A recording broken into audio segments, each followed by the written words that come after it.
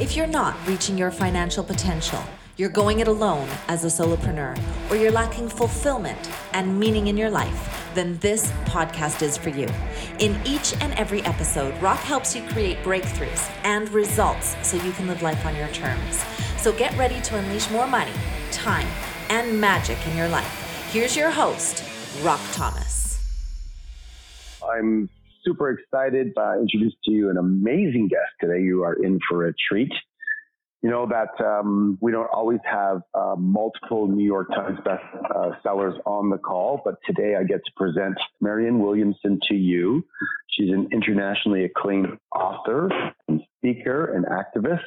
6 of her 10 published books have been New York Times bestsellers. And she has also been on Oprah and Good Morning America, Charlie Rose, and she's done a ton of things in her life. And it's a real honor to have you on the call today, Marianne. Welcome. Oh, thank you so much. I'm happy to be here. I have your beautiful new book in my hand, sending that to me. I've started reading it. I'm enjoying it. But before we dive into what you're currently working on, I'd love to just go back and get a little background story, because my experience has been that many people don't believe that they can lead an epic life until they've heard the adversity that some other people have had to come over. So why don't you give us a little bit of a background on where you grew up and maybe some of the significant events in your life? Well, I grew up in Houston, Texas, and I did not graduate from college. I just couldn't find myself. It's interesting because I look back now, and when I was in college, there wasn't all this conversation about ADD and all of those things. But I look back now and I think I have a little more clarity about why studying was often difficult for me and so forth. So I left college in my junior year, and I pretty much wandered. I was a little bit of a hippie chick, and I didn't really know what I wanted to do with my life. And I wrote about this actually in my first book, A Return to Love. And in my 20s, I started reading a set of books called A Course in Miracles. And I had always been interested in spiritual topics. At that time, everybody was reading the I Ching and Ram Dass's book, Be Here Now. And, you know, everybody was kind of into the spiritual stuff that was big like in the 1960s.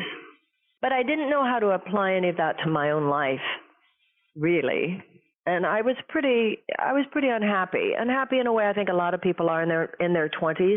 You don't know what you're going to do. I think it's even more intense today. And I started reading these books, and I felt that I had found something that explained myself to me. And you know, the Course in Miracles does not claim to have a monopoly on truth. It's not like it's the only statement of truth. But I had read other things like the Seth books and other things which had made me begin to understand how consciousness operates and how my thinking was creating my reality, but I didn't know what to do with that. So when I started reading The Course in Miracles, I became deeply, deeply passionate about them, and my entire life began to change, because it taught me that in any moment, if I love the person in front of me and just reach across the wall I had put in front of my own heart, and see right relationship with other human beings and being a better person and a more loving person, if that was my goal on any given day, miracles would happen in my life. Well, when several years later, I found myself living in Los Angeles, and I was working, I'd had a bookstore, and I was working at a place called the Philosophical Research Society. And they asked me to start giving lectures on the Course in Miracles. And I think that this is really the point. The point is that I did not begin doing what I do from the perspective of thinking it was ever going to be a career. I just began doing it because I couldn't imagine anything more wonderful than talking about these books. It's just, and to this day, they're easy for me to enthuse about because what they do for me. So that's how my career began. And not long into it, not my career, but not long into my beginning to do the course and all of that, I did have a personal tragedy in my life and a very, very difficult time. Definitely what would be called a, nervous breakdown today. And because of my study of A Course in Miracles, because of my belief that a higher power does lift us up when we fall, because of my belief that a higher power does give us new opportunities in any moment, that we bring our thinking back to righteousness, when we take responsibility for our mistakes, atone for them, forgive other people for theirs, that miracles do happen and that the universe always gives us the opportunity to begin again. And what came out of that actually was that then my career began. So in my life, I do not separate my spiritual devotion from my career goals. My goal of my life is the goal of my career, and that's how it might be used to spread love. I think if you're in science or you're an educator or you're a business person or you're in the medical field or you're a lawyer, I don't care what kind of business we're in. I think it should be the business of love. And if we stand forth in any system seeking to be more positive and impeccable and ethical and really ask how our product and our relationships with which we work might be of use and of service, then I think this just makes you more successful as a human being. And I think that out of that comes our professional success. And I tell you something, the times when I have failed professionally, I can go back and see the root cause in myself. And then you dig deep. And sometimes that's very painful. I've failed and I've succeeded in worldly terms.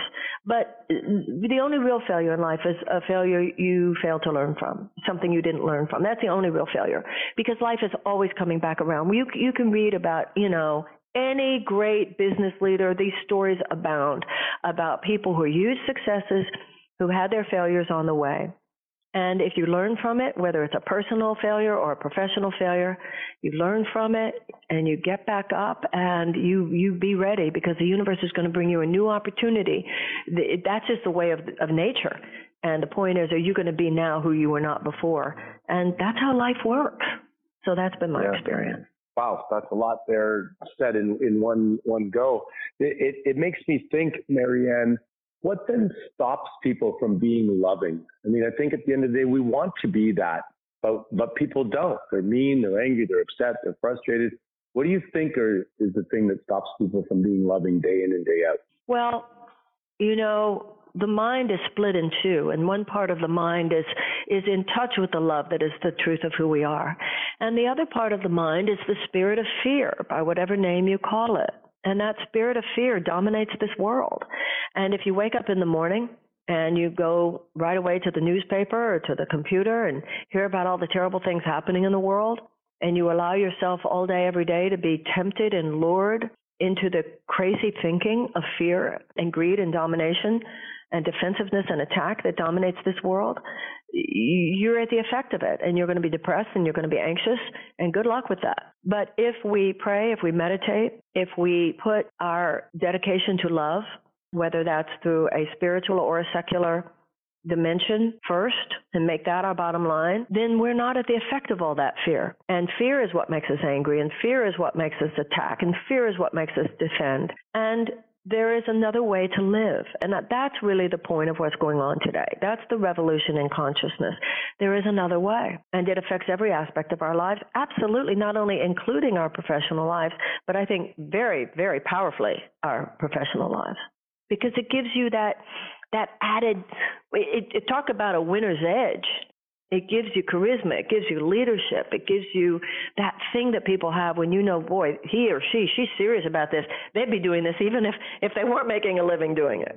Right. That's really power professionally. I mean, I was doing what I was doing before I made $1, and I still do it in some situations where there's no dollar to be made. And that's when you're dealing on a level that the universe responds to. So, take myself as an example. I grew up with divorced parents. My mother was a bit of a gypsy, never around, lost me at the shopping mall. As a young child, I appeared several times. She picked me up at the police department, 6, 7 years old, rather traumatic. My father was German, had me work very hard at the farm. I would get injured, beaten up by my brothers, and he would tell me to take care of myself. If he had to protect me at a young age, he'd have to protect me forever. So I felt no emotional safety. Yeah. So I felt no emotional safety, no security as a child growing up. It affected my self-esteem. Fortunately, I turned it around by becoming an overachiever as far as, like you say, worldly success. But I've struggled in my relationships because there's this deep-seated programming that I'm not worthy, that I'm not enough. And then I would try to get the love from the women in my life. And then what would happen is it would put too much of a demand on them, and somewhere it would break down. That's my particular story, and other people have different versions of this. What do you say toward, I have a spiritual coach. I do some work around self-love and just loving yourself. And the days when I really do that good work, I feel completely confident, completely grounded, and it's almost like great things come to me. And the days when I don't do that kind of grounding, I feel a little bit off kilter. Can you speak to that maybe a little bit? Well, first of all, this idea that spiritual work is about self-love is such poppycock, I can't even tell you. Spiritual love is not about self-love. Spiritual love is about love of all sentient beings. And that is ultimately the only way to love self, because your true self with a capital S is one with everyone.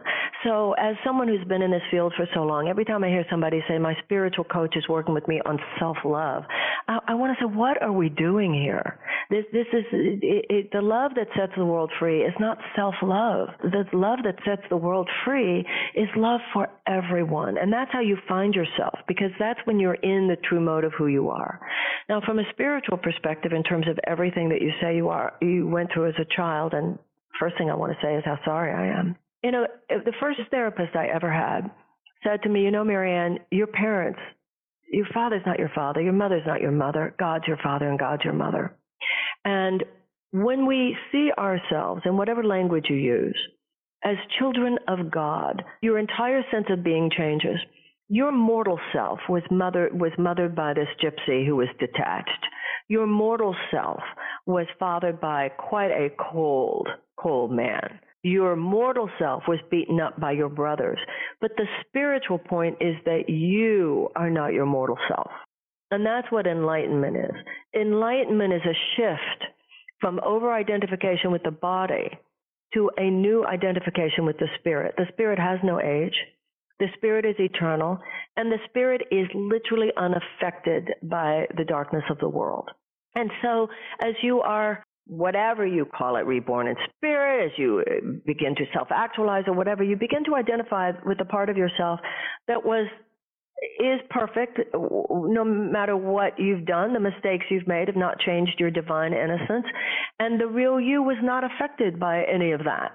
That doesn't mean you deny the pain of it, but you work through that, through the grief, through the processing, to a point of realizing that in any given moment, you are the shining light of God in the world. And you know what? Suffering, and that's what my book is about, suffering gives you X-ray vision into the suffering of others. The fact that you suffered the way you did as a child can now, the point is not have I suffered. The point is, what was the meaning of my suffering? How can I be a better person now? And you yourself, there's no way you do not have an exquisite sensitivity to children, the idea of children who are being neglected or children who are being abused. There's no way you don't have a kind of extra sense about people who've had a rough time in their lives. And so that's how the universe compensates. The point is, if I went through this sorrow, if I went through this pain, let it not have been in vain. Let me be more of a man now, because I've experienced these things, and I know what life is like when it's hard, when it's not working for you. That's really what we want to do with our painful pasts. May it be something that actually helps construct in me a more powerful ability to be of service to other people now. And a large part of which is that I'm sensitive to it. If you've been hurt as a child, then you have a sensitivity to the idea of a child being hurt the way other people who are not hurt do not. And that's what we do with it. How can I be even more of a channel for love, because I know what it's like to be denied that love. So it makes me think of a two-part question. One is, there's some people that have been hurt, and then they go out and hurt and do the very same thing that was done to them. That's exactly right. So what happens to their sensitivity around that, and how can that person be reshaped? Well, that's why spiritual work matters so much. That's why it's so important to process our pain, and that's really what my book is about. it's called Tears to Triumph for that reason. The tears must be cried. And what you're describing is the danger inherent in neglecting the inner life. You're absolutely right. People who are abused as children often become abusers. And that's because the pain just got so pressed down, and then subconsciously that person is working from a place, if I put this pain on someone else, maybe in that moment I won't feel it. And that's very dangerous, and our prisons are filled with people actually who committed violence, but who had violence committed towards them, perpetrated against them when they were children. So this is why the spiritual work matters. The processing of these things, the surrender of these things to a higher power that can heal our hearts and transform our thoughts and transform our feelings and transform our behavior. And that's why anything less than the deep spiritual work doesn't do that. But like I said before, the spiritual work is not just self-love. That's such a trendy thing in the world today that is simply not what the spirit is about.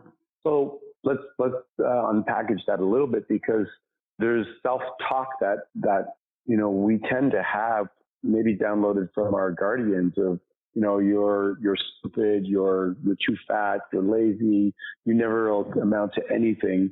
How do you go and love everything else when you have this recording in your head that you've bought from somebody else and keep on replaying? Right. So some people would say, if I just look at myself in the mirror and go, I love you, you're perfect as you are, that'll do it. I submit to you that it will not do it. But knowing that God created everyone perfect. It's all about re-identifying who we are. The Course in Miracles says that enlightenment is a shift from body identification to spirit identification. If I want to just love myself, I've made some real mistakes in my life.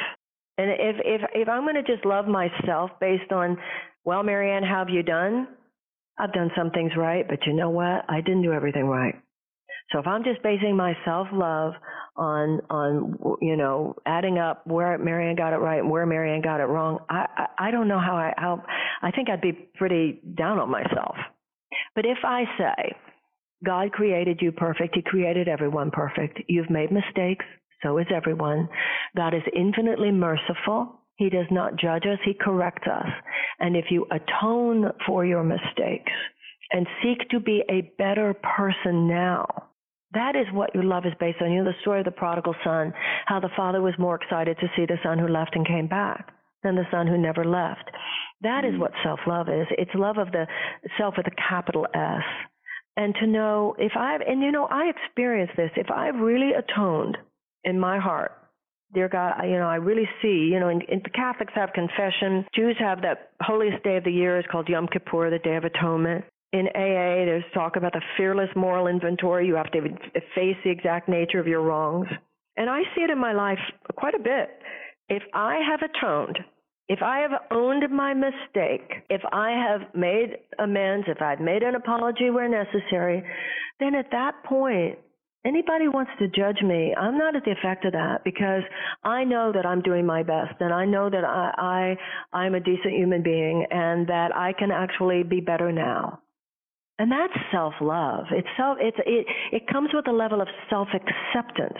But if I haven't atoned for my mistakes, then even the self-love business is kind of like, it's just kind of an iteration of a kind of narcissistic perspective. And like, what is that? Mm-hmm. And I think especially in business, because I know that your audience, a lot of conversation about business. I think it's probably I've made personal failures and probably equal quantity of professional failures, but I know what it's like to feel like, I blew that, or I lost that money, or I blew that opportunity. This stuff applies there as much as to any other area. So we have people who are living in emotions that are less than perhaps what they could be. There's a rainbow of emotions for a reason, but we do have a culture that seems to be addicted to depression or, stuck in it somehow. Some people say that depression is something we do. It's a physiology. It's a question of focus. Do you believe there's a difference between some people that are maybe clinically or physically depressed versus some people that choose to focus on things that aren't working in their life and feel bad? Well, I don't think it's as simple as, just change your thoughts, and blaming someone for being sad. But I do think this. I think that we are being sold a story these days about clinical depression being about brain chemistry. I don't know of anyone who has been diagnosed and as clinically depressed and given a prescription for antidepressants who had their brain chemistry checked first. Right. The diagnosis of depression is not based on a blood test. There's no blood test for depression, like for leukemia or for diabetes. Diagnosis of depression is based on a questionnaire. Now, I've looked at those questionnaires, and I defy any of us to look at that and say, well, I haven't been there ever. I mean, all of us have had sleepless nights. All of us have had times when we couldn't eat, times when we cried a lot. There is a spectrum of normal human despair. And what we've done over the last few decades is they have medicalized normal human despair. And I think it is worth mentioning how many billions of dollars being made off this, turning normal human despair into a profit center. I'm not talking about schizophrenia and bipolar. Those are serious mental disorders where the idea of psychotherapeutic drugs is obviously legitimate. But now there are people who are just going through a tough time who are told they have a depressive disorder or an anxiety disorder. As far as an anxiety disorder is concerned, who doesn't today? Look what's happening on the planet. If you're not depressed by what's happening in the world today, maybe you're not looking. So I think that the fact that so many people are saddened by what's happening today is not a sign of a lack of mental health. It's actually a sign that we are mentally healthy. And the fact that very sensitive people are upset today because of what's happening to the environment, that people are upset today because the stress of living under the economic, burden of all this income inequality. The fact that you're upset about this doesn't mean something's wrong with you. It means something's right with you. And that's why the idea of taking pills to numb our pain and our depression, when most of the time that pain and depression is simply a product of the fact that we or the society in which we live is moving in a direction that needs to be seriously looked at. Psychic pain is like physical pain. It's there for a reason. It conveys information. And if I have a broken leg, it's not enough to just take morphine. I have to reset the leg. And if I have psychic pain, it's not enough to just numb my pain. I have to reset the thinking that either produced it or that keeps me on the wheel of suffering because I won't forgive somebody else. I have not yet forgiven someone else for what they did. So this idea, some people have come up with this kind of artificial, if you cry this many tears, it's normal. But if you cry over that, then maybe you need something, you need treatment, you need medication. And I think that's very, very dangerous. If we talk all the time about the genius of the body. Well, if the body is such a genius, why are we doubting how many tears it needs to cry? If you have 45 tears to cry, crying 17 of them is not enough. So I think that the fact that we have been down, Abraham Lincoln was known for what was called at that time melancholia. And I think some of the people who are the most successful in business in any other area are successful because they feel deeply what it means to be human. That's what makes a successful business. It has the mark of your deep humanity on it. And if you're going to play life big, and also there's something else there, and I've seen this in my own life, if you're going to play big, then your chances of failure are greater. You know what I mean?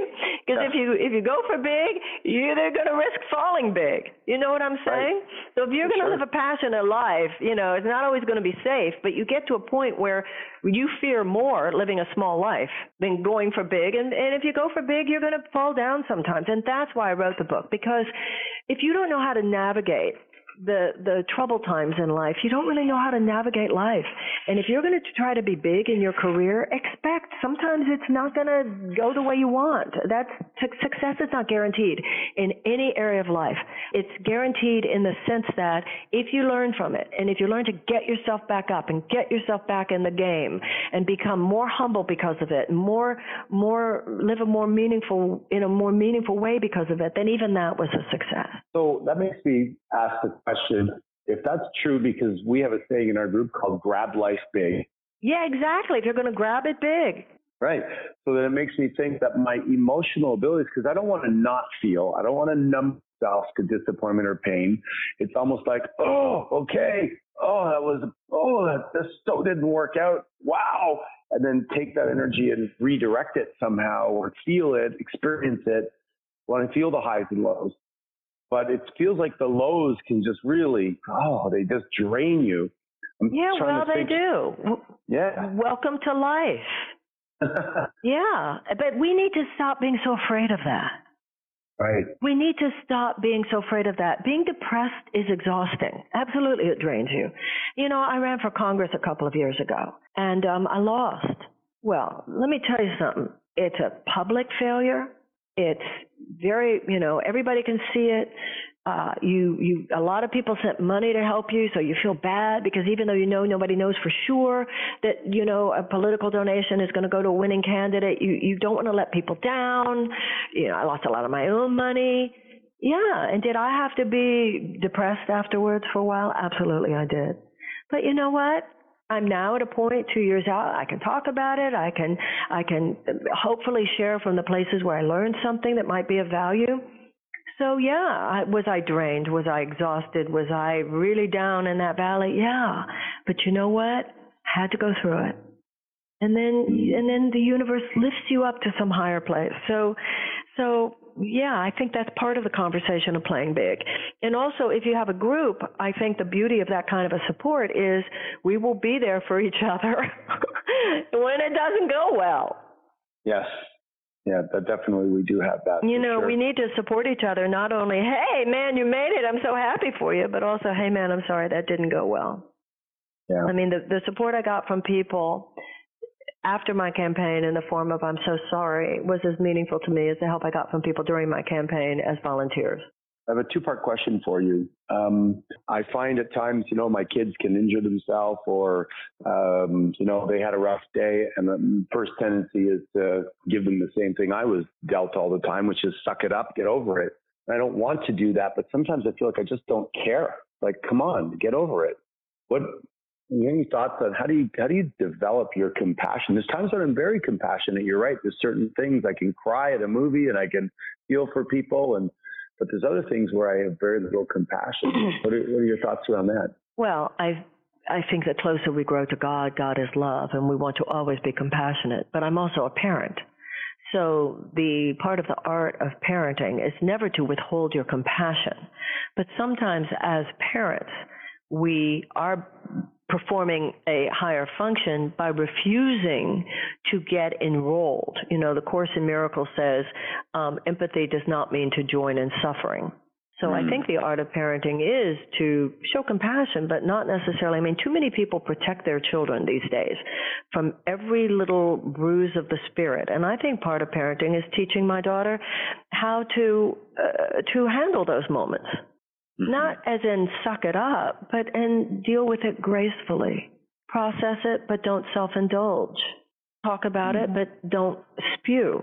It's all, and that's in the book. That's a large part of it. How do you stand in a mindful, graceful place in the midst of your own pain and the pain of those that you love? Are you married? Currently not. I have been. But you do have, you co-parent with someone? Well, the kids are growing up now. They're 21 to 24. Yeah. So my daughter's 26 too. Yeah. No, I think compassion from a parent is very, and also do you have a son and a daughter or? Yes, 2 girls and a boy.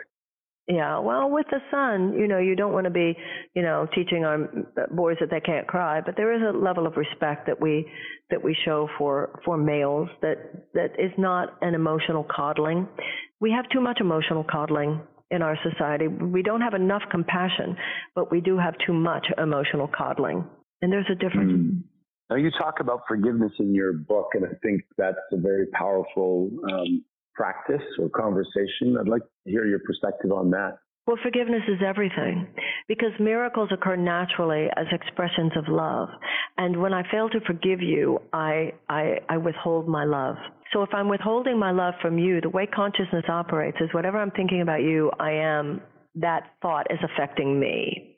That right there is huge. Whatever thought I'm thinking about you, it is affecting me. So if I'm attacking you, I'm actually attacking myself.